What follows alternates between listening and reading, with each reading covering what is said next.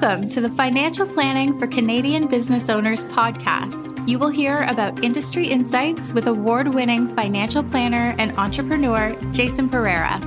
Through the interviews with different experts with their stories and advice, you will learn how you can navigate the challenges of being an entrepreneur, plan for success, and make the most of your business and life. And now, your host, Jason Pereira. Well, welcome to the Financial Planning for Canadian Business Owners podcast. I'm your host, Jason Pereira. Before we get started, as always, just a reminder to sign up for my newsletter at jasonpereira.ca. Now, it's today's show. Today, I have Stephanie Chu, partner at Portage Ventures. Portage Ventures is a venture capital firm that specifically invests within the fintech space, the financial technology space. However, I didn't bring her in specifically for that. What I brought her in for was to have a conversation about what venture capitalists are, how to approach them, what they're looking for, and how to know if you're someone who should be taking on venture capital. And with that, here's my interview with Stephanie. Hello, Stephanie. Hi, Jason. Thanks for taking the time to come in. No worries. Glad to be here. Excellent. So Stephanie Chu of Portage, tell us about Portage Ventures. Portage is a global fintech-specific venture fund. We invest across seed, Series A, and Series B, but we're really looking for companies in the fintech space that are going to transform the future of financial services. So we typically invest at the stage where companies have what's called product market fit, which means they've got early traction, they've got customers, they've got some revenue, but we will often or sometimes make exceptions for companies a little bit earlier than that, where we have really strong conviction in a space or in a team that we've known for a long time. We invest globally, which is, I think, one of our differentiators. So North America and Western Europe. And finally, we've got a set of LPs that include institutional LPs, but also a number of corporate strategics.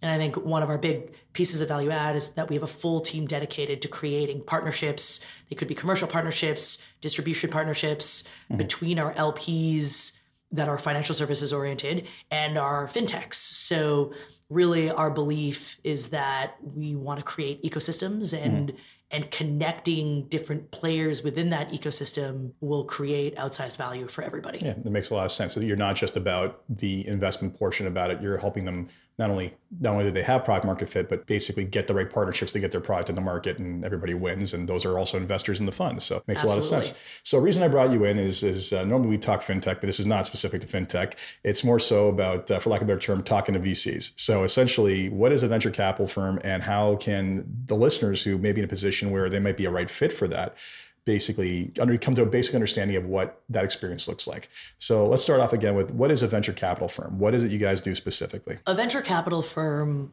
is a source of capital for certain kinds of early stage businesses. And there's a lot of different VC funds that are specific to sector and specific to stage, but at the highest level, they're capital providers to generally very high growth companies that are generally also technology oriented and scalable in their business model. VC funds invest almost exclusively on what is called a venture portfolio approach, which is, unlike other sources of capital like private equity, the VC market looks to make bets/investments in a portfolio. Yes, that's right. in a portfolio approach, which means that they're looking for generally billion or multi-billion-dollar outcomes, and they expect depending on what stage you're investing in, 50 to 90% of their investments to fail. And it's really, they're investing on what's called the power law basis, which is a very small number of your portfolio will end up generating 90% or plus returns for you. You're swinging for the fences every time, striking out plenty of times, but if you hit the home runs, that's all that matters, right? That's exactly right. Yeah, and that $1 billion opportunity more than makes up for all of the 8 companies that you bought out at the same time that went nowhere. That's right. Yeah. And I'm generalizing across lots of different stages, and that failure rate and survival rate is going to change depending on how early or late you invest. But that is, even the latest stage investors in the VC space will say that is how they invest. Yeah, because there's still a lot of risk, right? Sometimes it's just not the risk of the company failing. It's a matter of the company goes public and maybe they end up not making money because they bought it too high a value. We were talking about WeWork earlier. So yes, that's right. It's a really high risk asset class. Yeah. Yeah, because I mean, it's not a public market, right? So you do not have all the players in a public market creating a clearing price that hopefully is efficient. You guys are working with your numbers or calculations, making your best educated guesses, but it is one that, regardless of that, there's still a lot of risk to these businesses, and there's a lot of risk to you putting up the capital at whatever valuation you think it's worth. So it's not for everybody. We talked about who it's for. So let's talk about who it's not. Like, why would a listener who's got a business that's growing well not be looking towards dealing with a VC, or would not be a good fit for a VC? Yeah, I think that there's a lot of, I'm very passionate believer that you should match the kind of business that you are to the right source of capital. And venture is not the right funding source for I would say the majority of businesses out there. If you are a cash generating, cash flowing business that is not particularly scalable and maybe not growing 100% or more year over year, venture may not be for you. And I think there's lots of great businesses out there that fit that profile that can find other sources of funding, being either debt or other sources of maybe private equity style funding or angel funding that is not suited well to the venture capital sphere. I would also say, even if you could potentially be, and as we were talking about earlier, there's certainly a spectrum of kind of what are called lifestyle businesses all the way to scalable venture businesses and everything in between. Even if you could potentially raise venture, there might be a lot of reasons why you might not want to. And I kind of explained already that venture firms, I explained a little bit of the structure of venture firms, and maybe one other thing I'll mention is that it's important to note that our LPs expect a return. So the investors that invest in venture funds want a return at some point in time. And if you want to hold your business and potentially pass it on to the next generation, or it's a business that you want to run for 15 or 20 years in your life, venture is not the right funding source for you, because they will expect an exit. A typical fund life in the venture world is 10 to 15 years, 10 to 12 years. They will expect an exit in the lifespan of their fund so that they can return capital to their investors. Yeah, it's not a multi-generational play. That's right. So your business should ideally find an exit within the next 10 years. And that means a sale or an IPO, or a swing at the fences to a sale or an IPO, which might mean a zero. Yeah. And I think you will be, as someone who has taken venture capital, you will be asked to grow quickly and expected to find a way to exit and return capital within the following 10 years. And that is not what every business owner aspires to. And I certainly don't think that is what every business owner should aspire to. No, I mean, when people start looking for the exit from day one, sometimes it's a very bad sign. And other times it depends on the nature of the business.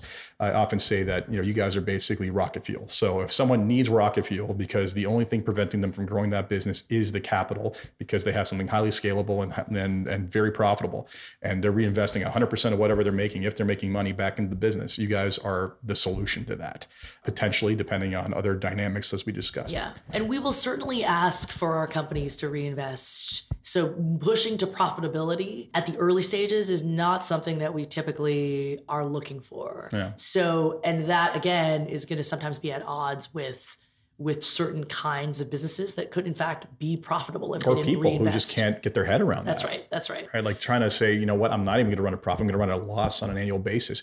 And it's not just tech companies, right? If anyone's read Phil Knight's book on the origins of Nike, it's called Shoe Dog. And he was constantly being told by his financiers, like, start holding on to some capital. He's like, are you kidding me? I'm growing at this rate. Every penny I have is going into buying more inventory and bringing it in and pushing it out because he was growing so fast. Yep. He risked his company several times over. But if he hadn't, would he be where he is today, right? Yep, that's right. And one other structural thing to note is, depending on the stage, we're looking for generally at the early stages, seed, series A, which I can explain what those categories mean, we're looking for 10x plus return on our capital. And I think that's important to note as well, because if you sell your business, if we buy a stake in your business, we're expecting at the later stage, minimum of 3 times. At the early stages, at least 10 times, often more. We're looking for the 100, 1,000 times return on our capital. And so that gives you some sense of what kinds of exits matter. And typically that's going to be in the billion range to make a fund. So there's some real structural issues at play that really drive our investment decisions, but also not only our investment decisions, but also the kinds of companies that we choose and the kinds of paths or trajectories that we expect those companies to be on. That's not to say that 100 million, like, again, if you're investing earlier, maybe $150 million exit can be exciting, but part of the issue is you will need to continue to grow and continue to meet a certain trajectory to raise additional venture dollars. Yeah, and I've been told that by several people in that world, where the job of any VC is actually, or any VC funded company, is to get to the next round of funding, right? Like your goal is, I've taken this money in. The next goal is, I know I've got quote unquote runway, enough money to last me for X number of months based on our plan. I need to get to the business to a point where the growth is satisfactory enough to other VCs or the same VCs to give me more money to get to that next stage, and so on and so on. Yeah, it's no wonder that this type of business is more attracted to technology and software because, hey, software scales infinitely, right? It's you develop the code and it can be copied 1 million times over for next to no marginal cost, right? So it makes a lot of sense. So that's, we talked about who makes sense and who doesn't make sense in terms of a VC funding. And we can talk about, give you examples, like, for example, like Joe's Pizza. I open up a pizza shop. I'm not going to seek VC funding unless I've revolutionized how pizza gets made in some way, shape, or form. Ironically, there have been a lot of famous, like, recent examples of pizza shops getting funded. I would say. Is that, okay. That's a side story. What? There is a side story behind that. I mean, one of the latest hottest trends, which this is not my domain. Is this the automated pizza play? Yes. There's that makes the sense. automated pizza play. Yeah. And there's also, I would say, there are a number of cloud kitchens. Pizza being one of the easiest categories of food to actually make in small contained spaces. So these are restaurants that don't actually have a forward-facing, frontage.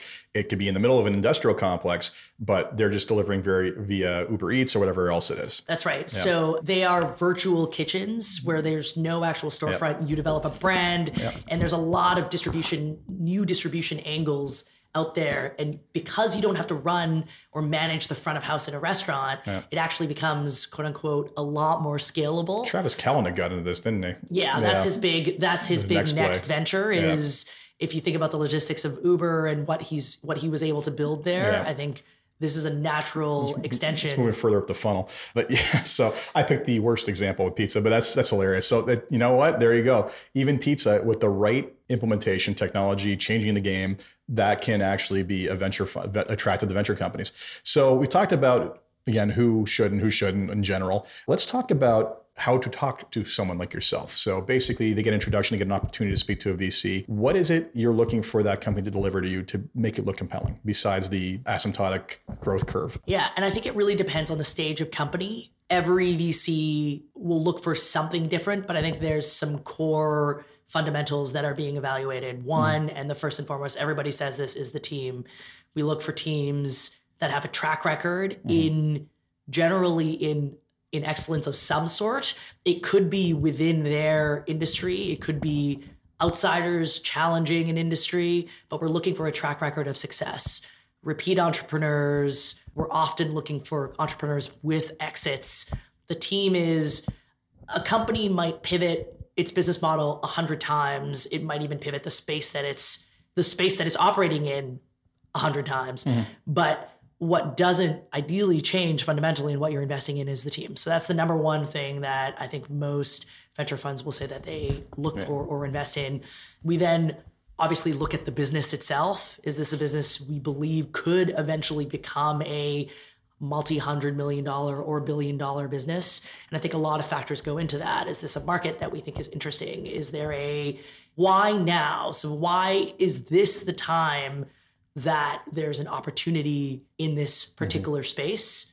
And then I would say in that as well, we look at, is this actually solving a problem? Because there's a lot of really interesting technology out there that does not solve any actual problem. And that's I think one of the big things that we look for is there a pain point that is so viscerally held by a potential customer base that this does not need to be sold, that there's just latent kind of demand Here, for whatever shut it up is and take there my is. money. It's that important That's to right. me. Yeah. And I will pay any amount. And I think like that's one of the key things that we look at. And I think you can see that in a lot of different ways. You can see that in early customer attraction. You can see that in a group of crazy evangelists for the product. You can see that in product reviews. You can see it in talking to specific customers. And I think those are the things that we're really looking for. Yeah. And it makes sense. I mean, a lot of that makes sense. The Ray Kurzweil specifically talks about how a lot of ideas are not bad ideas that fail. They're great ideas. The problem is that their timing is wrong, right? And if you look at a lot of the companies that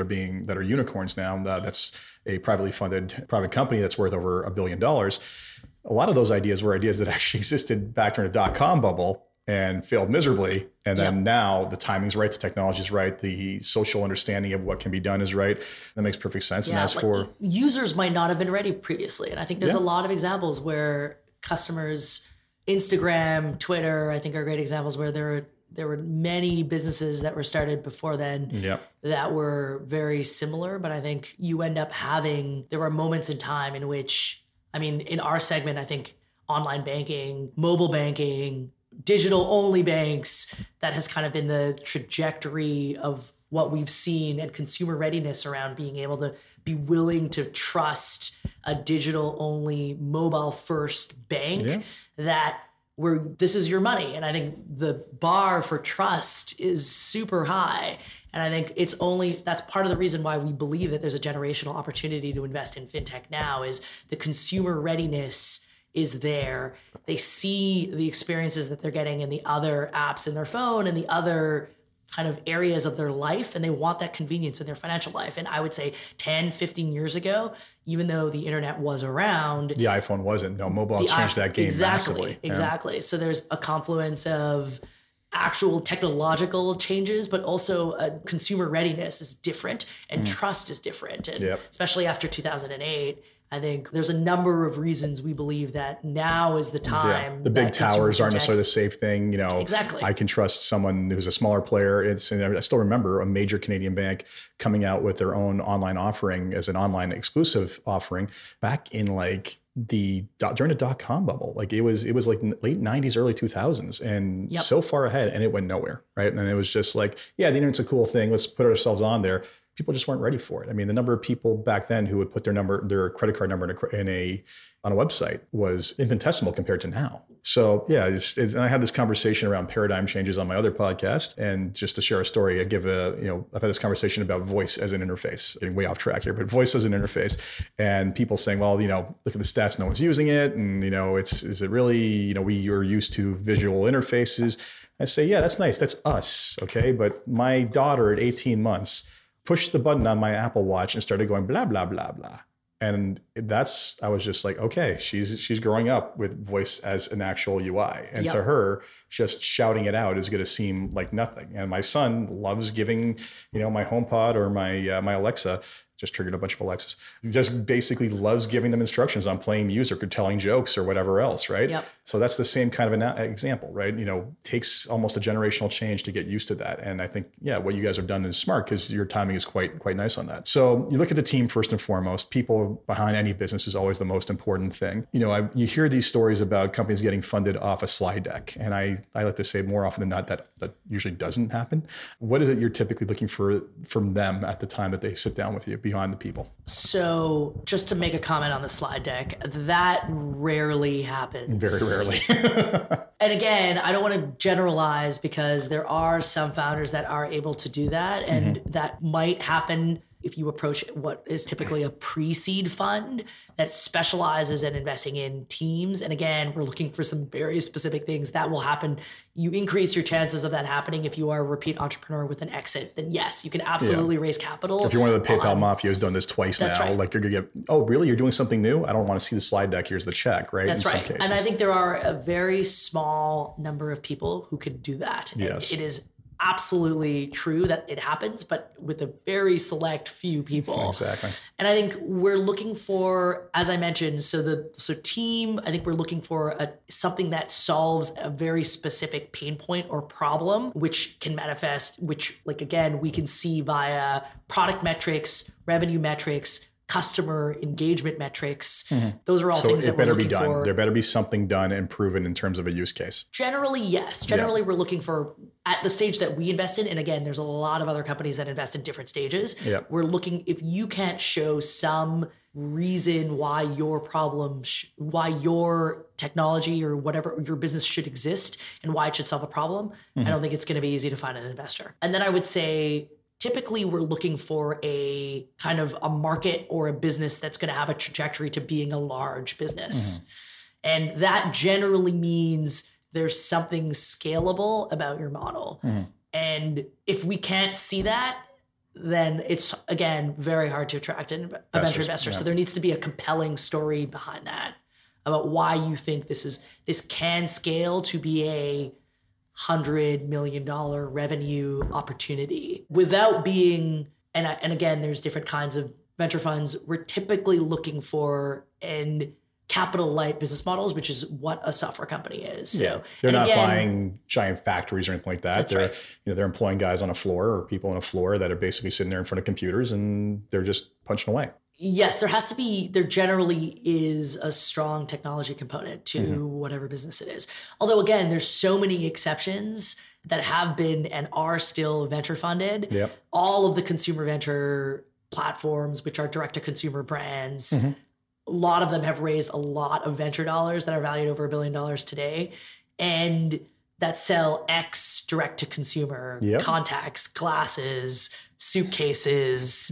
Many of these things are all things I order online myself from companies like this. What have you? Weighted blankets lately. Yeah, I've seen this. That is also a big trend. And I think all of these purport to have some technology underlying why they could be venture scalable. I think we haven't seen that many exits yet. So time will tell if these will be venture businesses. I think the truth is if you invested early enough, you're probably fine. But that is a trajectory that we're looking for. And I think it's often underpinned using technology, but that doesn't necessarily mean that it has to be a technology first or technology only company that will attract venture. Yeah, sometimes it simply is, I'm going to sell X on the internet in a different way by using what are models that other people aren't using traditionally. That's right, to attract or acquire a customer. And that there are venture capital funded businesses that. And we talked about Casper earlier. I mean, company that sells mattresses direct to your door and does so online and predominantly got its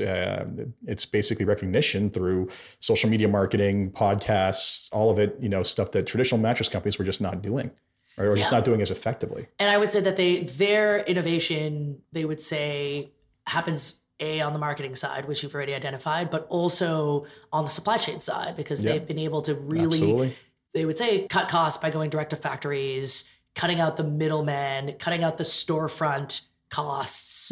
So by going direct to consumer, there's many different steps in the value chain that they've been able to cut out, which has allowed them to provide at least similar style product for a fraction of the price. So one of the things a fintech funded enterprise said to me once was, when he's talking about what he learned about in this entire process, he goes, I don't think I started off respecting the venture capitalist money the way I should have. They all hear these stories about the pitch deck sold companies, right? And they think that, okay, these guys are just going to, you're willing to lose money on 8 out of 10, take a flyer on me.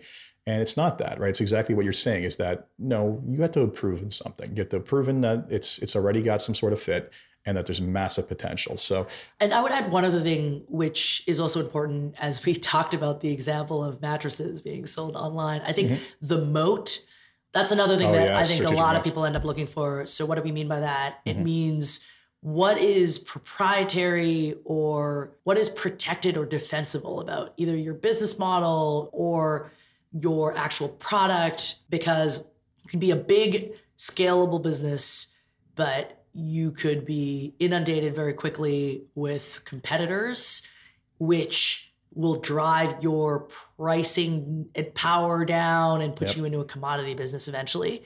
And we've seen lots of examples of that too. Casper's a perfect example of that. There's so many online mattress companies now. It's quite easy to be a Me Too. And I think one of the double-edged sword of technology is that it's advanced to such a rate that you could build anything actually pretty quickly with a good team of engineers. And my personal belief is that brand actually is defensible. It's just very capital intensive to build. Yeah, it takes some of the businesses you've invested in, such as Wealthsimple, spend a lot of time on marketing, and it's about being that top of mind default to people, right? And it's it is brand is defensible. Coke has proven that.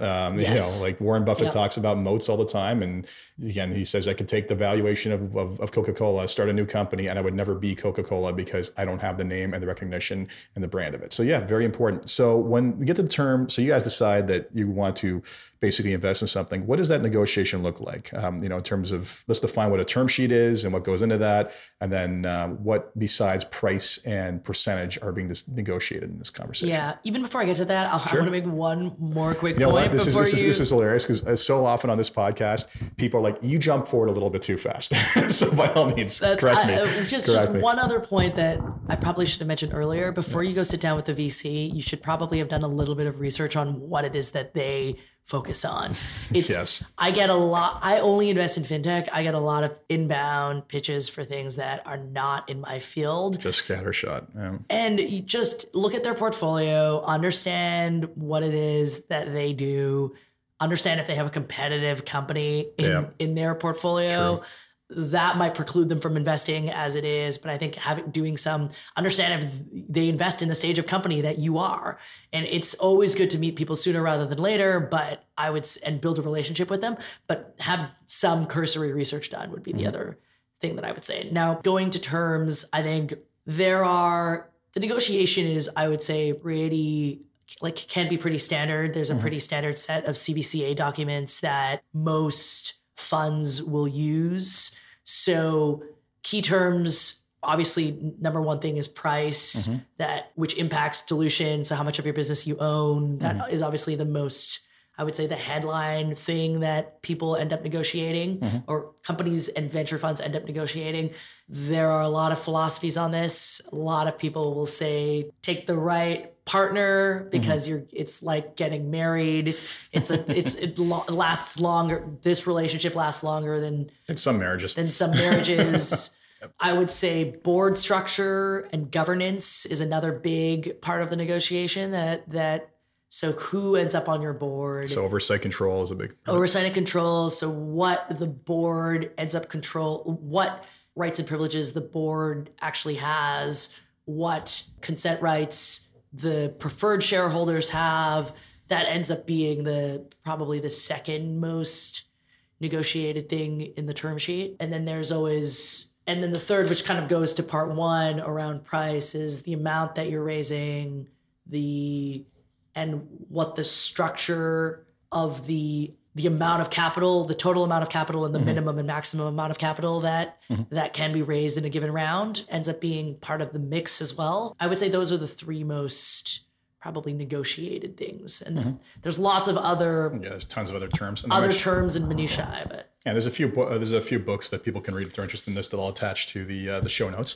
So basically that covers off a fair amount there and provides some guidance there. What else should people know when dealing with VCs that are just kind of misconceptions or misunderstandings that people have? Yeah, it's a good question. I think that we've talked about a couple of them already. One of them is I can go and raise on a PowerPoint. I think the second is it takes a lot longer than you think. And we tell even our companies that have gone through this multiple times, sometimes there's an amnesia that comes into play, but give yourself 6 to 9 months runway. You never want to leave it too late.